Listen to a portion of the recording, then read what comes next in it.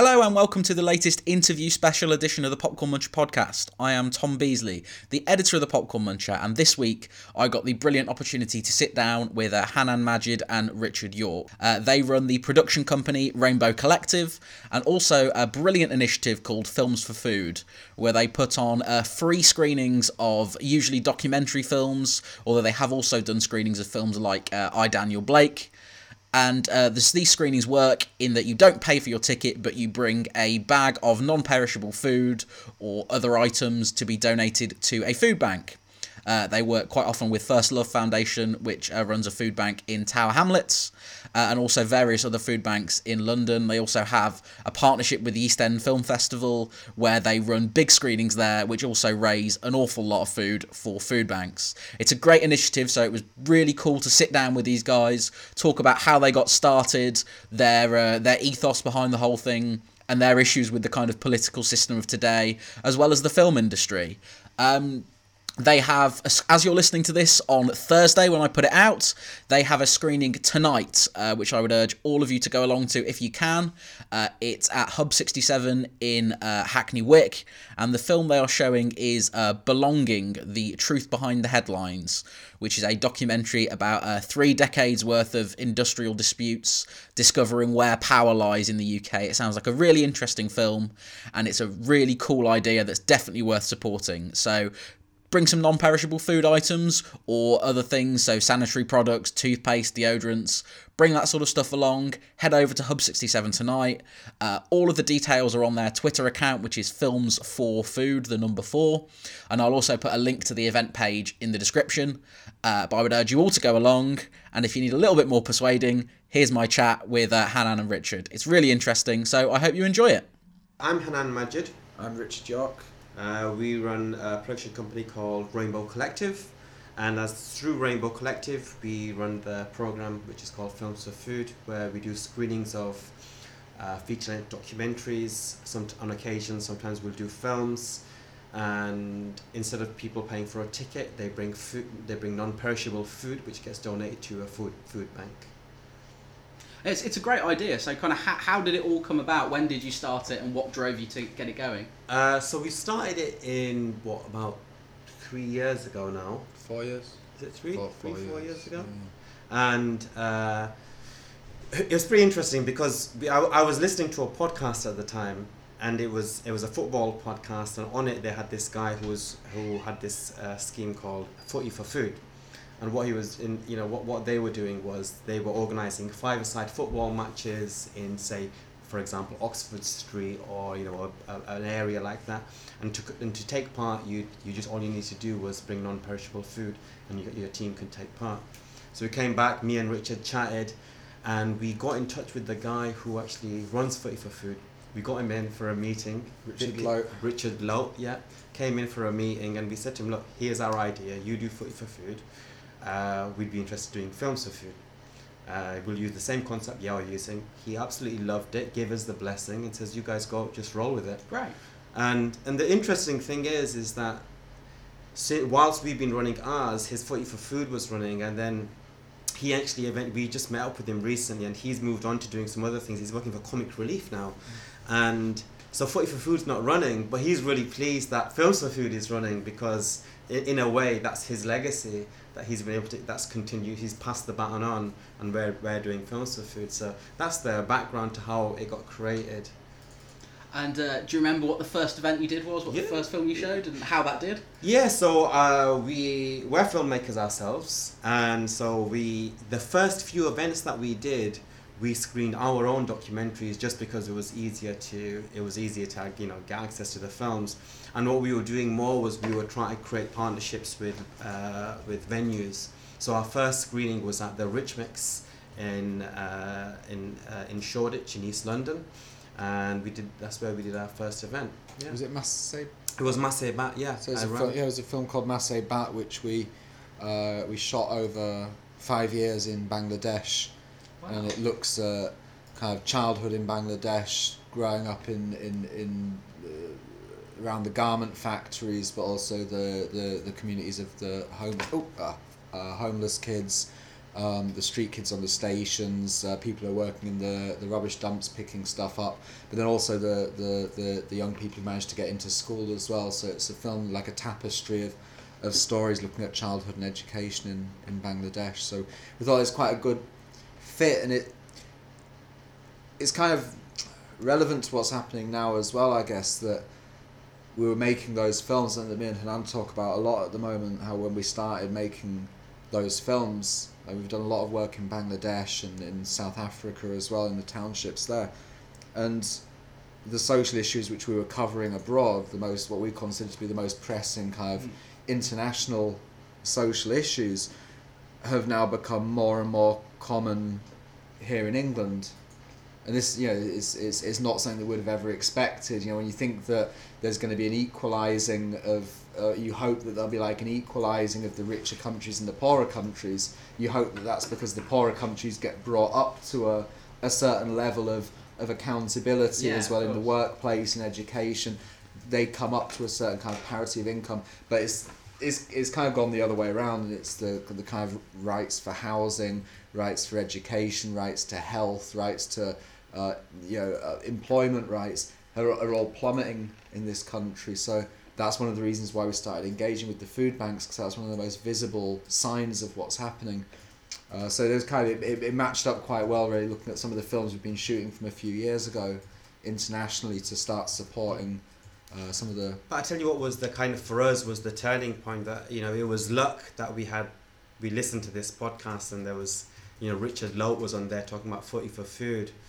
But we started learning about food banks when 1 million people started using them. So all of a sudden, I remember seeing a Daily Mirror headline, it's like 1 million people are using food banks.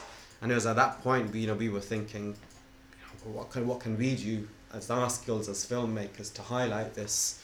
And that's how everything just tied in, to actually think, okay, why not run a regular, rather than just do a film or a campaign video, which is the life expectancy on that might be pretty short. Whereas if you're able to sustain a film program where you say, okay, we'll do monthly events, then every month you can do something where you're raising food for a food bank. And I think what's interesting and what's nice about it as well is that everybody, the filmmakers, are doing something positive. The audience that comes, before they come to the screening, they're going to go shopping and they're going to be buying food for somebody else, knowing that this is going to feed somebody else. So they're going to come to the event and feel positive. Because these movies they're quite often pretty negative. Or bleak sometimes. Bleak, yeah, bleak's a better word than negative, I suppose. Like a lot of the kind of feature documentaries that are on the circuit, the kind of films we get in, they can be quite heavy, the subject matter. A lot of them are about these big international issues or about small local issues, but of great importance. And that kind of heaviness, it can sometimes leave an audience feeling quite powerless, right? Like you go watch this film and it might have inspiring elements, but a lot of the time the audience will leave these feature documentaries feeling like, what can you do against like all of this heavy stuff that's going on in the world? But then by actually having this positive aspect of knowing that you're actually doing something that's going to immediately benefit someone in your community, and that through the act of watching that film and turning up to a communal screening, you're actually making your own bit of positive change, which counterbalances some of the heaviness of the subject matter. And how important is it to you that the films you show have the same sort of social conscience that you guys have in running the project, I guess? I think it's just the way that we are. The films that we're drawn to are dealing with these types of subject matters. So the films, and what we find is that the audience that comes to our events, they pretty much think the same as well. So if I just think about some of the films that we've shown, they're all dealing with big issues. We just the last screening was Concrete Soldiers, which was about housing. We've just finished a mini season on housing. We showed another one called Dispossession, which is about housing around the whole of the UK and Scotland. Just like How to Change the World. How to Change the World. Which is about how Greenpeace kind of got started and fell apart. With the divide as well, which is a good one about the rich-poor divide in in England and America. Yeah.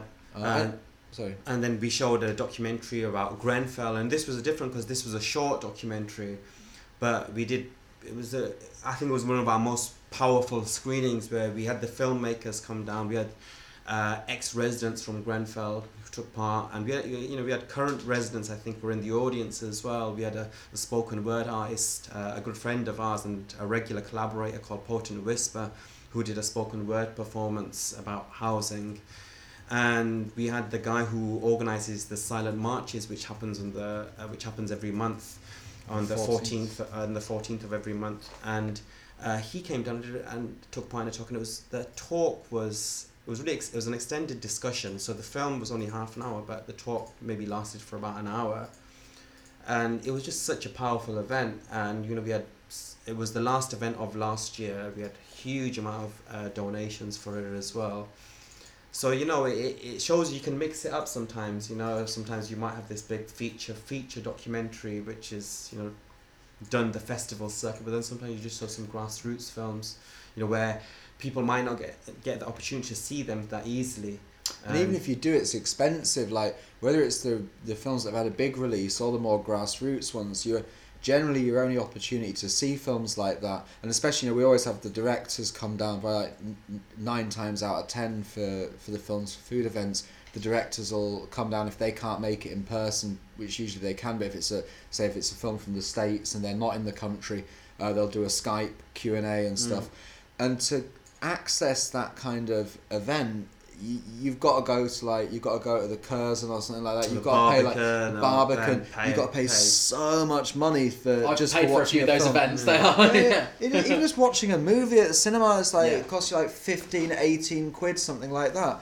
Like, we can't even afford that. Like, I can't afford to go to this. Especially if you're a family with kids. Yeah. It's not. By the time you've bought all your tickets, all your drinks, your popcorn, your babysitter for the evening, perhaps you're £100 down just for a trip to the cinema. Exactly, and it's making the cinema kind of inaccessible. So that's part of the other thing with Films for Food is like, even if you're only just going to bring like a bag of sugar or something or a packet of biscuits, it's fine. Like, you can bring what you want, but you get to see really like the top end of the documentaries which are coming out, whether they're big ones or small ones. Just last month, in February, we screened an award-winning documentary called National Bird, and the director Sonia was in town from America for this. So it's a really unique event. This is a documentary produced by Wim Wenders, produced by Errol Morris, like your father of documentaries. It was played at Berlin Festival. It's played at countless other festivals, and she was in town, very supportive of the event, and very supportive of the screening. And this is what's interesting as well, that the filmmakers that come to the screening and they come take part in the event, they absolutely love it. They love taking part in it, and then they become advocates of Films for Food. So Sonia, for example, the director of National Bird, she's been going around in the States telling other filmmakers that there's this great program happening in the UK, take part. She's already connected us up with other filmmakers who are keen to show their films. So that's one of the other positive things from it, and this is what we've been trying to do, is that, get filmmakers to get engaged with this issue, which is food banks. And, it's such a big issue. What can you do about it? Well, we can do something small like this, but the good thing is that if we've got like 20 bags of food, that'll probably feed 30, 40 people. It could do, it can provide 30, 40 meals at least. So then all of a sudden you realize that you'll leave that screening knowing that actually some people are going to have some food. Some people who are going hungry, who are struggling at the moment, they're going through a rough patch, and it is at that moment. They're not going to be going through at the rough patch. They're going to have something nice to eat, and then maybe being able to have something nice to eat will mean that they can concentrate on other things and concentrate on getting themselves out of that rough patch. So for us, it's just a all-around very positive thing to do from every aspect. Even the venue, they're doing something positive by opening up their space. So whether it's the Hub 67, which is our regular venue in Hackney Wick, or whether it's the Rich Mix, who have done events with us on quite a few occasions, or the DIY space in Southland, or the Cinema Museum in South, in Elephant and Castle, they're all taking a hit, but they're doing it for the right reasons, because they know they want to do something positive for their communities as well. And I guess sort of this is something the film industry is kind of coming into now. So we were having a brief chat before this started about how kind of leftist political issues and socially conscious political issues aren't that prominent in films. I think the only major example recently is something like I, Daniel Blake, which was a huge success, but only in the sense that a British independent film can be that level of success. It wasn't seen by everyone. So I guess how important is it for projects like yourselves to get the word out for these sort of films that perhaps people don't get the chance to see? I think there is like a kind of, there has been a level of apathy, I think, in the arts, in the kind of the liberal, well-educated or conventionally educated middle classes. Like when it comes to film, music, fine art, like there's been a certain kind of self-indulgence, I guess, letting things slide through the kind of 90s and then the turn of the millennium, of feeling like, stuff's all right, things are okay in England, things are okay in Western Europe. Do you know what I mean? The social security systems are kind of holding. People have got kind of enough money. The unemployment's not too bad. People were feeling quite comfortable. And now it's kind of things have been changing these last few years. I hate the term austerity because I think I don't think it's the right word to describe those kind of cuts. Austerity is voluntarily giving up luxuries. What we're talking about here is like these violent cuts where the poorest people in society are having essentials taken away from them. But what people call austerity, for example, since that's been biting, at the same time as the continued privatization of all of our public services, and now the rise of the right across Western Europe and Eastern Europe and America, there is a shift now. I think filmmakers and musicians and artists are starting to maybe switch on a bit more, but it's getting quite late in the day for that to happen. So it is important to try and like encourage people to watch stuff that is socially engaged and films that do have something important to say and something constructive to lend. Alongside our own kind of documentaries that we make, our own feature docs and stuff, we do a lot of teaching, a lot of working with young people in Peckham, like around South London, also in Bangladesh, in Turkey, in Cambodia, like all around the world. We're working with young people in some quite marginalised communities, but what we always teach is that like your film's got to have a story, but it's got to be really about something, right? Your story is your text. Your film, it always has to have a subtext which is bigger than the text itself. It has to be about something. It has to serve a purpose. It has to make the world, even in a little bit, it has to make the world somehow better by its existence, right? And if you make that your central, your core belief when it comes to producing films, you're always going to create things which are beautiful and meaningful and powerful, and it's incredibly important to us, and that's what drives us in our teaching as well as in our kind of distribution. Yeah, absolutely. I mean, it's a really good message to go out there and have, and to be kind of waking people up. And I guess that's the sense that there is this shift happening. Is there a sense in your book of almost sort of countering a narrative when so much of our media is dominated by right-wing voices, by a very few right-wing voices with big, loud voices? Is there a sense that things like this are countering that narrative and trying to get the other side out there? Yeah, I think things like this, and I also think, one of the things, this, if you look say stateside, some of the programs that I like to watch, and I think they are countering, and it's not in the film industry, but it's in the TV industry. So if you look at people like Steve Colbert, or if you look at people like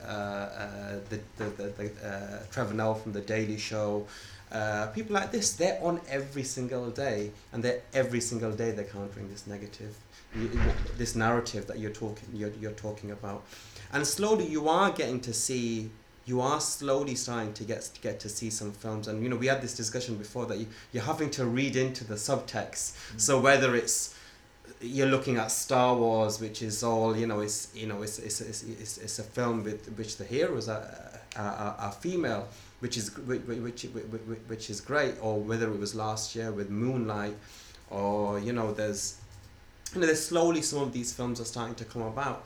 But I do think, like you said, like with I, Daniel Blake, you know, you just need to have some of these films which are just there. It is there. There's no subtext. It is what it is.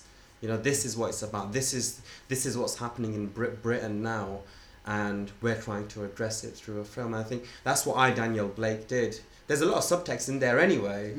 But the actual main text of it is obvious. You know, it's good. It's in your face, and we did a screening of I, Daniel Blake at the Cinema Museum in Elephant, which is actually under threat of closure at the moment, which is, you know, something which we think's like pretty shocking, because it's one of the most special places in London for us. It's certainly like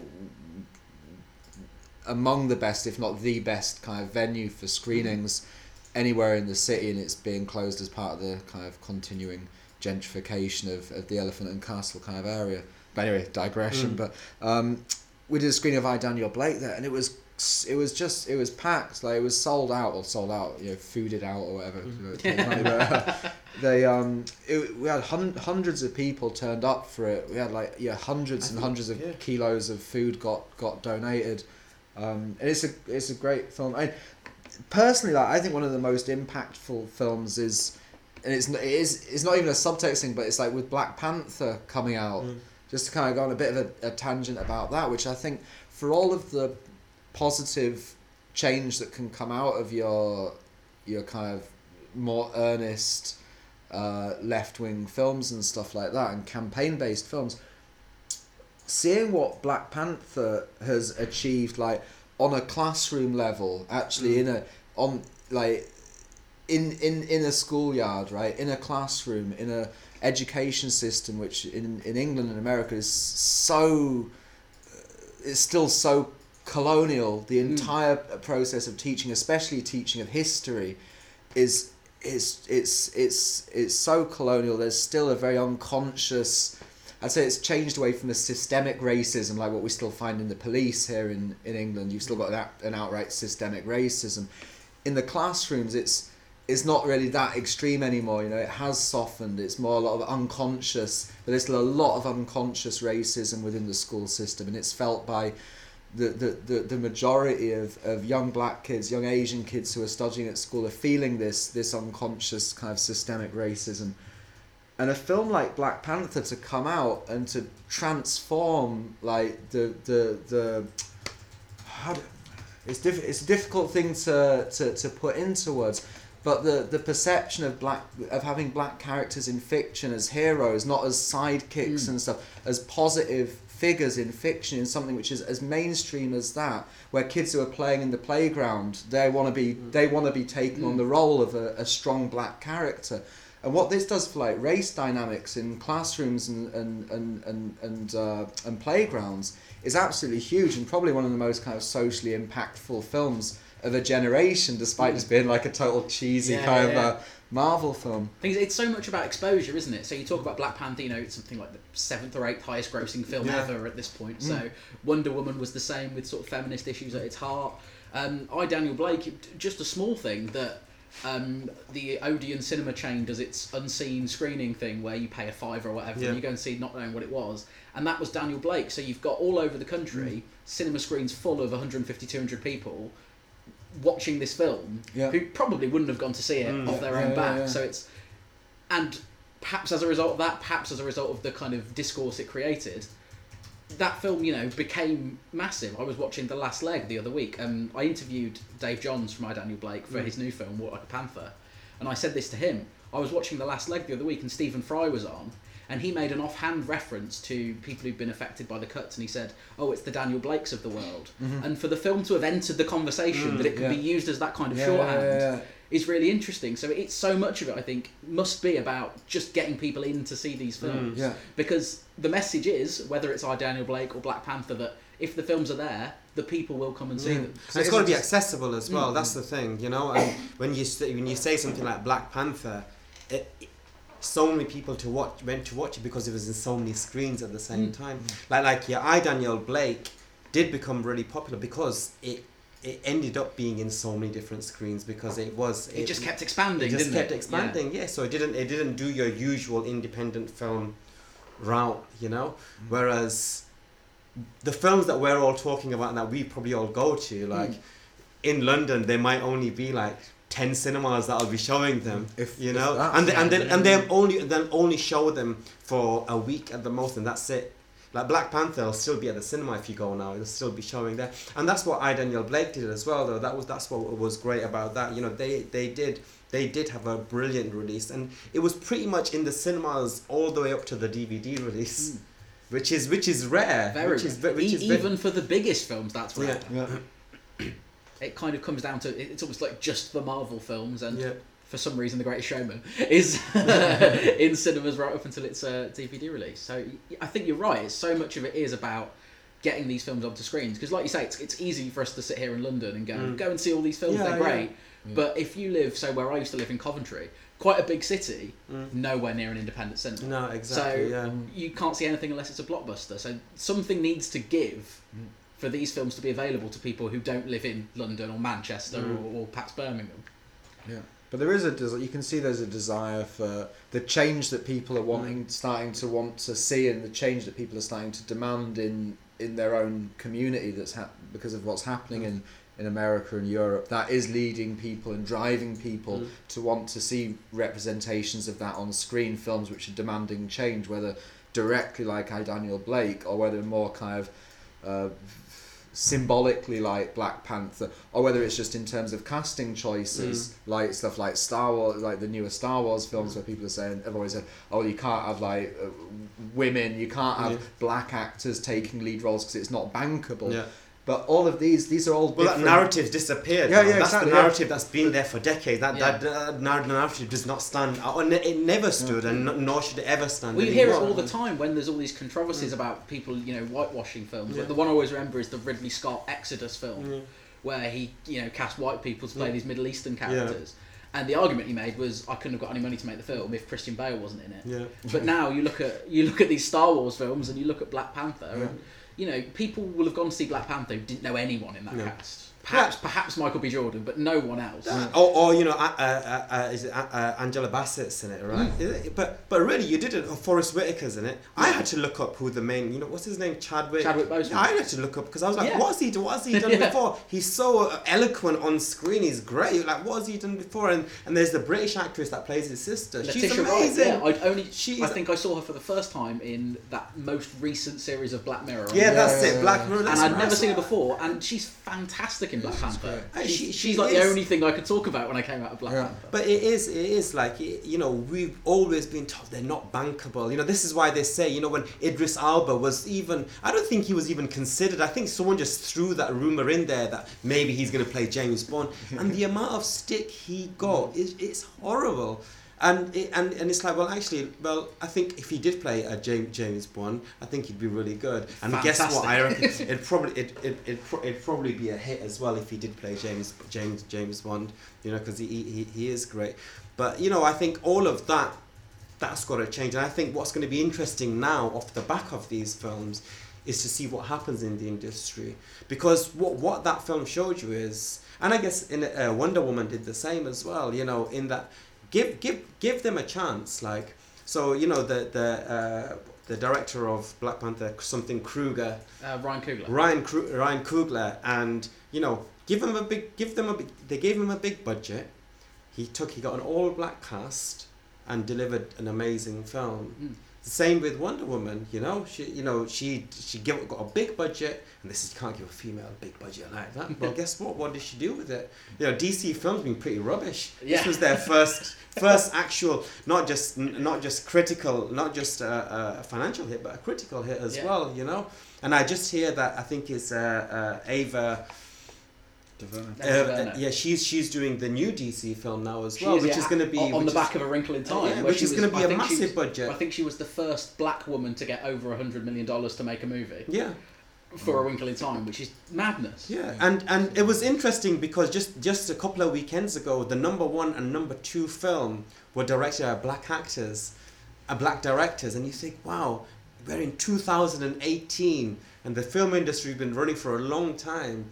And only now this has happened. But, industry's got to, we talked about politics before, but I think before that, industry's got to really deal with diversity. Like, You know, there was a video on Twitter where somebody what they'd done is they'd gone through all of your big films and they'd put together the moments where you had non-white actors. So Lord of the Rings was just like a couple of minutes long. Harry Potter was Lord of the Rings, not even a couple of minutes. It was probably about a minute because the black actors were the orcs. There was a couple of scenes with orcs and them. What did you say when you saw the Saving Private Ryan? They edited the men out of it. It was just a shot of a flag. And then the credits. But you know what I mean? It's like Lord of the Rings. I'm sorry. What excuse have you got not to put a black actor? It's a fan. Yeah, it's a fan. exactly. Harry Potter. What excuse have you got not to put a black actor? So many films. It's not about. It's a movie. Forget authenticity. It's a movie. It doesn't need to be authentic. It's not real. You know, nothing is real in this. You know, so why can't you put non-white actors in? Because they're there. So at the moment, British black actors and Asian actors are going to America and smashing it. Really, they are. They're going there and they're doing great. Oh, look at what Riz Ahmed's doing. Yeah, look at Riz Ahmed. Look at Riz Ahmed. Like, look at what he's doing. He's in the new Spider-Man. The new, is it Venom? He's in the Venom film. He's done quite a few of the films. That series, The Night Of, was brilliant. Yeah. He was great in it. He totally brilliant in the Star Wars film. He did Rogue One. He did the last Bourne film. Yeah, he's done. That's it. Was he getting the opportunities here? Let's be honest. Well, he wasn't. He was doing the little microwave films like Shifty. You know, he was doing other smaller independent films. He did Four Lines, which is really good. That's a great film. That's a brilliant film. One of my favourite films that he's been in. He's a brilliant actor. This British film industry, you should look at him and cherish actors like that. But nah, they can't make it here because we just want to make bloody period films. You know what I mean? And what happens when you make period films? You isolate these actors of colour. You're not invited to this film. You can't be in this because this is a period film. We've got to be authentic. Authentic, my ass, man. You know, I'm sorry to say that. Where there was was it Wuthering Heights with and the one time there's this kind of departure and there's the Black Heathcliff. And it's been forever known as it's the one with the Black Heathcliff. Because it's like this is such an anomaly to have to have like a black character in a period job. Oh, that wouldn't have happened back then. But it's like, you know, even we're trying to do our bit through the Films for Food, whereas this year we're trying really hard with the films that we choose that they're directed by females. So at the moment, the first 3 films that we've shown this year. The first one was The National Bird, the second one was Concrete Soldiers, and the one we're showing Belonging, The Truth Behind the Headlines, all directed by females. Now, it might not be that the whole year we'll show every film directed by females, but it's going to be a majority. There's no doubt about that. And the good thing is we've got directors who are supporting us and says, I'm going to find you films, I'm going to help you with this, because it's not easy for us, because we're running this production company, Rainbow Collective. You're seeing here, we've got, this is on the computer, one of our feature documentaries is getting edited, We've got another feature documentary which is actually about food banks. Off the back of doing all of this, we've got such a great relationship with food banks, and the food banks have asked us, why don't you work on a food bank film? And for years we've resisted. And then recently we thought, actually, I think this is the time. We should be working on a food bank documentary. So that's another thing that we're doing, as well as just day to day doing our day to day Rainbow Collective work. We have commissions, we have youth projects we're working on, and in between all of that, we're trying to find films. And now, you who are a film journalist, it's not easy to source films. It's not easy at all. Not especially when you haven't got money to pay for them.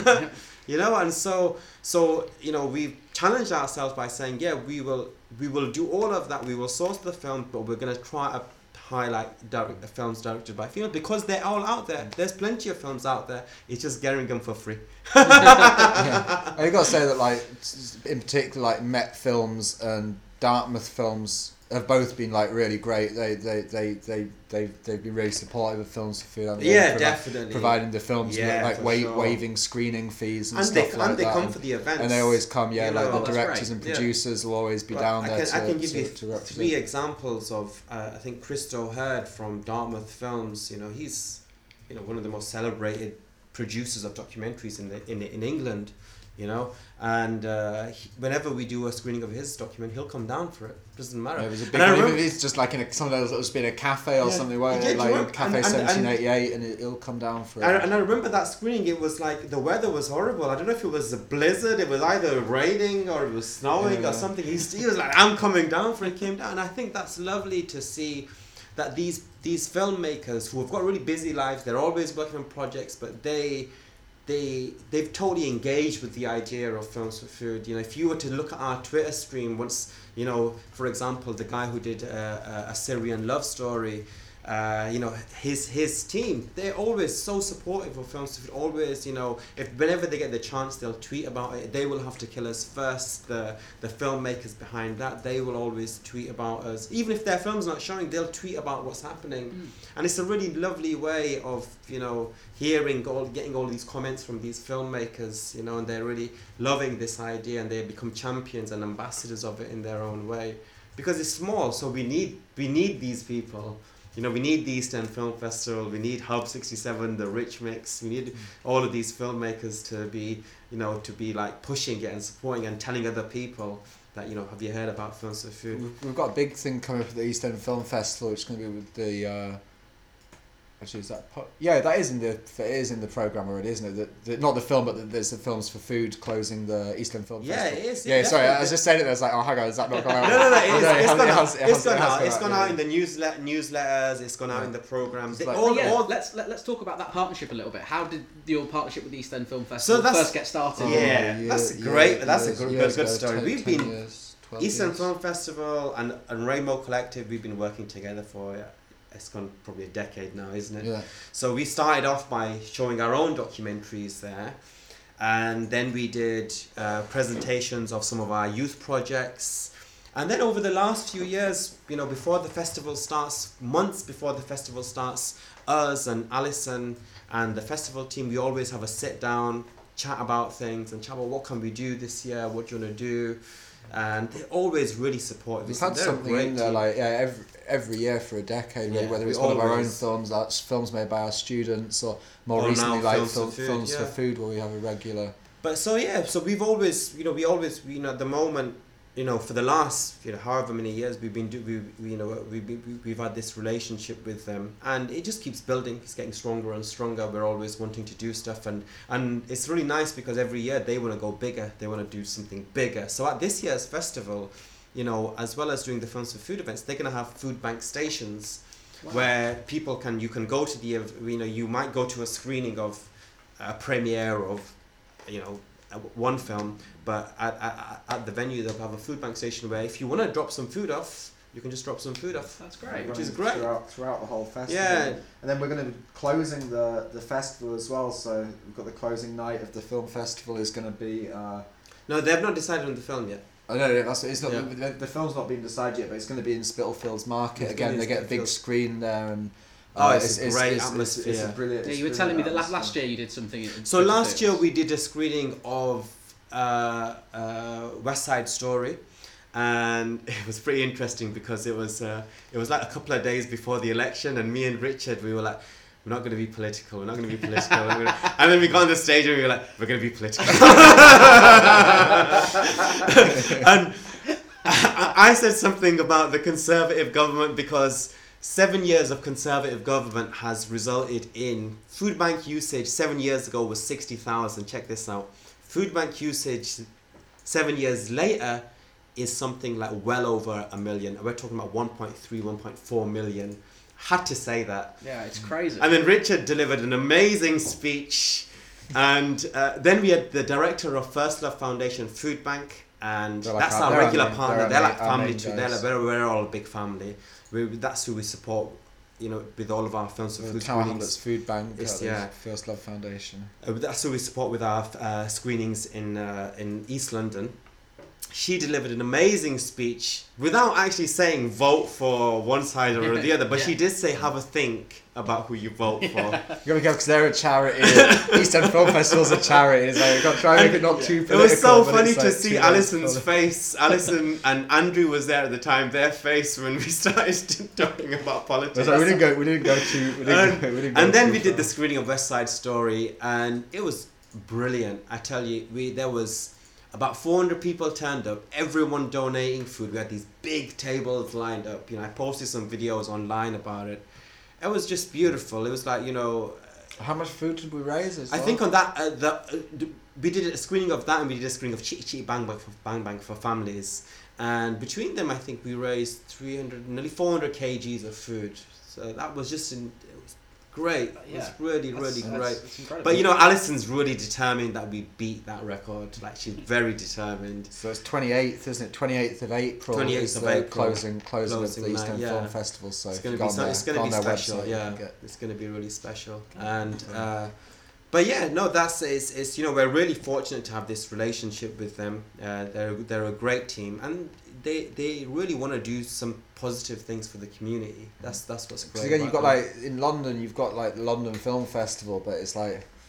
I find the London Film Festival not that accessible, if I be honest. It's really aloof. The tickets are really expensive. And personally, I think it doesn't like don't like dissing them too much, but it's like it doesn't for me have the feeling of a true film festival. It's a brilliant program of films, but whether it has that energy which you get if you travel, we've been at film festivals all over the place with our own movies, and that energy which you get when a certain area or neighbourhood has been taken over by the festival, and you just is brilliant, and you get the filmmakers mixing with the public, and the East End Film Festivals, it's got that, and it's really, that's for me, like, I'd consider it like the biggest and best film festival in London. Like, might not have the money of the BFI one, but that's just a load of films on in a cinema. The East End Film Festival is like a true film festival. So it's I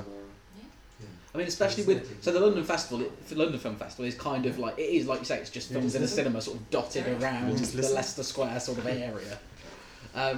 So yeah, you're right. It's not quite got the energy of like a music festival, for instance, where everyone's in the same sort of area and they're all. Or it's not like Doc Fest. Yeah, that's what I was about to say, for, which totally feels like a festival. The thing is that stuff like Doc Fest, and we've been to loads of festivals where like Cape Town Film Festival, Durban Film Festival, which we were at the Turkish Film Festival presenting then.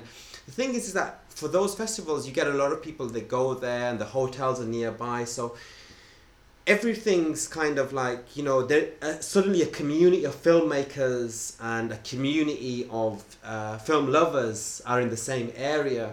Whereas because the film festival, the London Film Festival is kind of is scattered around, and it's I don't think you get that type of energy. I don't think you get that type of crowd coming in. It's great films, but the energy is... Yeah. And the thing is, it's an interesting one because that festival is competing with like your Venice, your Cannes, your Toronto. It's around that time. It's part of the award season films, isn't it? It's the later of the ones. Yeah. But they've never really managed to break through to that level, have they? But it's still the programming is just brilliant. Perhaps it's because they're sort of at the end of the season, so the amount of world premieres they have is less than sort of Venice, something like that. But I think the programming is really good. I think there's other things that they can work on. Whereas the East End Film Festival, I think it's a lot more accessible. I think the venues are really great as well. The everything's fantastic. The energy is really fantastic. It brings in a really young crowd as well, because London Film Festival, because it's the big films, isn't it? It's the big films with the big directors. Yeah. Whereas East End Film Festival, it has its big films, don't get me wrong, but it also has like really new and emerging, filmmakers get this opportunity to show their films, which is really great. Which means you bring in a younger crowd. They've got the Cutting East as well, which is actually like that's one brilliant. Of the highlights, and everyone is listening should have a look on the East End Film Festival program. Cutting East is like the youth festival, which it runs like it mixes. Sometimes it runs parallel to it, and sometimes it runs like at different times. But it's I think this year it's running actually within the festival again. This year. And it's run by a kind of committees of young filmmakers and young kind of film reviewers, film journalists. A couple of them are ex-students. Ex-students who are involved with it. And they just put on really great stuff, usually over a long weekend, like really interesting, really cutting edge films. A lot of it made by young people or on the issues that would be programmed by young people rather than the older bunch. I think a lot of the time they are made by young people. I think a lot of the time the films are made by young people. And that's on that weekend of the 14th as well at Rich Mix. So that's really, it's worth getting just to meet the team that puts it together. And that's the other thing with East End Film Festival that's so good. Like Alison Poltock, who runs the festival, she'll always be around the screenings as well. Like she'll always be there, like introducing the films or chairing the Q&As and meeting the people who are going to see the films as well. And that adds adds to the festival the vibe of the festival. Well, actually, you might as well throw in, we're doing on the 14th, we're doing an event about housing activism, where it's going to be a mixture of, and it's going to be at the Rich Mix, it's going to be screening of documentaries, it's going to be case studies, it's going to be a panel discussion, it's going to be... Oops. I'm listening. Wow! I don't even know what set her off. You've got to be careful. I didn't even know what set her off. The mics are always switched on. They're always go in settings and did you see that? You want to restrict the access. I don't know. I don't know how. So my phone just turned on by itself. Siri just turned on. Wanted to join in the conversation. I think it's maybe because you said the date or something. Oh, maybe. Yeah. It's linking you to your diary. But yeah, I'll go back to that. April the 14th is an event on housing activism. It's going to bring together activists from around the country, especially in London. There's going to be screenings of documentaries. There's going to be panel discussions. There's going to be case studies. Spoken word. There's going to be spoken word performance. There's going to be a special performance, screening and performance from the young team at Voices That Shake, who are doing a presentation on gentrification in London. And then it's going to be a big networking event with music. So it's all about housing. There's going to be a special screening of a documentary about Grenfell. Failed by the State. Failed by the State, and we've got the filmmakers coming down for that as well. So it's going to be a really special event. It's really looking at the positive. There's so much nightmarish stuff happening in London around housing, whether it's everything from the atrocity at Grenfell through to the kind of constant gentrification and social cleansing and people being pushed out of the neighbourhoods they've lived in for generations just to make way for more chocolatiers and wanky barbers and stuff with distressed wood floors and all this kind of nonsense, from one extreme to the other. And we're trying to look at where the activists in different ways have achieved different things, from the Haringey crew who they actually have managed to kind of unseat members of the council in order to halt the development plans in Haringey, or the really inspiring guys at Grenfell who organised the Silent March and are kind of occupying spaces for the community and taking an incredibly peaceful, non-violent protest kind of way of responding to the greatest act of violence that's really happened in England, or been committed in England, you could say, in a very long time. There's the Ledbury Action Group from the Ledbury estate, where Hannan's actually was a resident, where the community used social media, closed networks, mobile phones to accumulate evidence and data, record council meetings, which could then be used to bolster the campaign before using the social media to look outwards and bring in the mainstream media. And each one of these is a different positive way of engaging with this system and fighting against those powers that are trying to cleanse some of the greatest neighbourhoods in London. So this is movies, poetries, performances, music, and then a chance for all these people. Poet Whisper's going to be there, and a chance then for all of these groups to actually come together and then spend a couple of hours with members of the public and other campaigners and activists to really discuss how things have worked, what's worked. So it should be a really empowering evening. And then the Cutting East youth films are downstairs as well at the same time. So what would be great is people can come in and out. Go to the screen, go to the youth films, come to some of the talks, go back to some of the youth films. So it's on a Saturday, isn't it? Saturday the 14th. Saturday evening. April. It should be. That sounds great. Well, we're recording this on a Wednesday. Tomorrow, when this is going out on Thursday, So, as people listening to this, you have a screening tonight. We have a screening tonight, yep. So tonight is the screening of a documentary called Belonging, The Truth Behind the Headlines. And the filmmaker Morgan Livingston is going to be there for to do a Q&A with us. The venue is the Hub 67 in Hackney Wick. And we're raising food for our partners, First Love Foundation, which is Tower Hamlets Food Bank. It should be you a can really find nice it on all the info's on like rainbowcollective.co.uk. That's what we're not told. Yeah, rainbowcollective.co.uk. Twitter handle at TRC documentary or at films for food, the number 4. And yeah, you'll find all the information on there. Yeah, we would love to have people come down for There's it. the link there, so it's good to book a ticket in advance. Like, so even though you don't have to buy a ticket because you're just going to bring your food, or not just food as well, like really important to have like women's sanitary products, stuff like toothpaste, nappies, toilet paper, that's things like this, always think deodorant, all of these things would be great. You know, a lot of the time people might just think, oh, I'll just get beans and pasta and things like this. Yeah, and there's nothing, everything is a good donation, really. But the things that food banks struggle with are some of the toiletries. You know, me and Richard, when we embarked on this journey with Films for Food, we wanted to learn more about food banks, so we went and volunteered with First Love Foundation Food Bank, got to get an understanding of how they work. We volunteered with Pekin Food Bank, and we, you know, to get an understanding of how they work, how they distribute the food, who do they work with. And yeah, these are some of the things. And you know, one of the just to add, one of the things that we always hope with our screenings isn't just like you watch the film, you donate food, but we always think that it's a great opportunity. What if that an audience gets to learn about what the food bank is and what does the food bank do? We always talk about it a little bit at the beginning of each event, but what we always hope is that we make people aware of where the food is going, in the hope that they will then go home, go online and think, oh, First Love Foundation, who are they? What do they do? And from there you'll learn about the amazing work that these food banks, like every food bank that we've worked with, just do brilliant work. And a lot of them just selfless. The people who are running it are just volunteers, and they just want to do something positive for their community. And what people have got to realize, you know, there's a lot of misconceptions out there when it comes to food banks and who are the ones using food banks. And oh yeah, we don't want to support someone who's just endlessly using food. It doesn't work like that. Food banks is just 3-day parcels, so you can't endlessly come.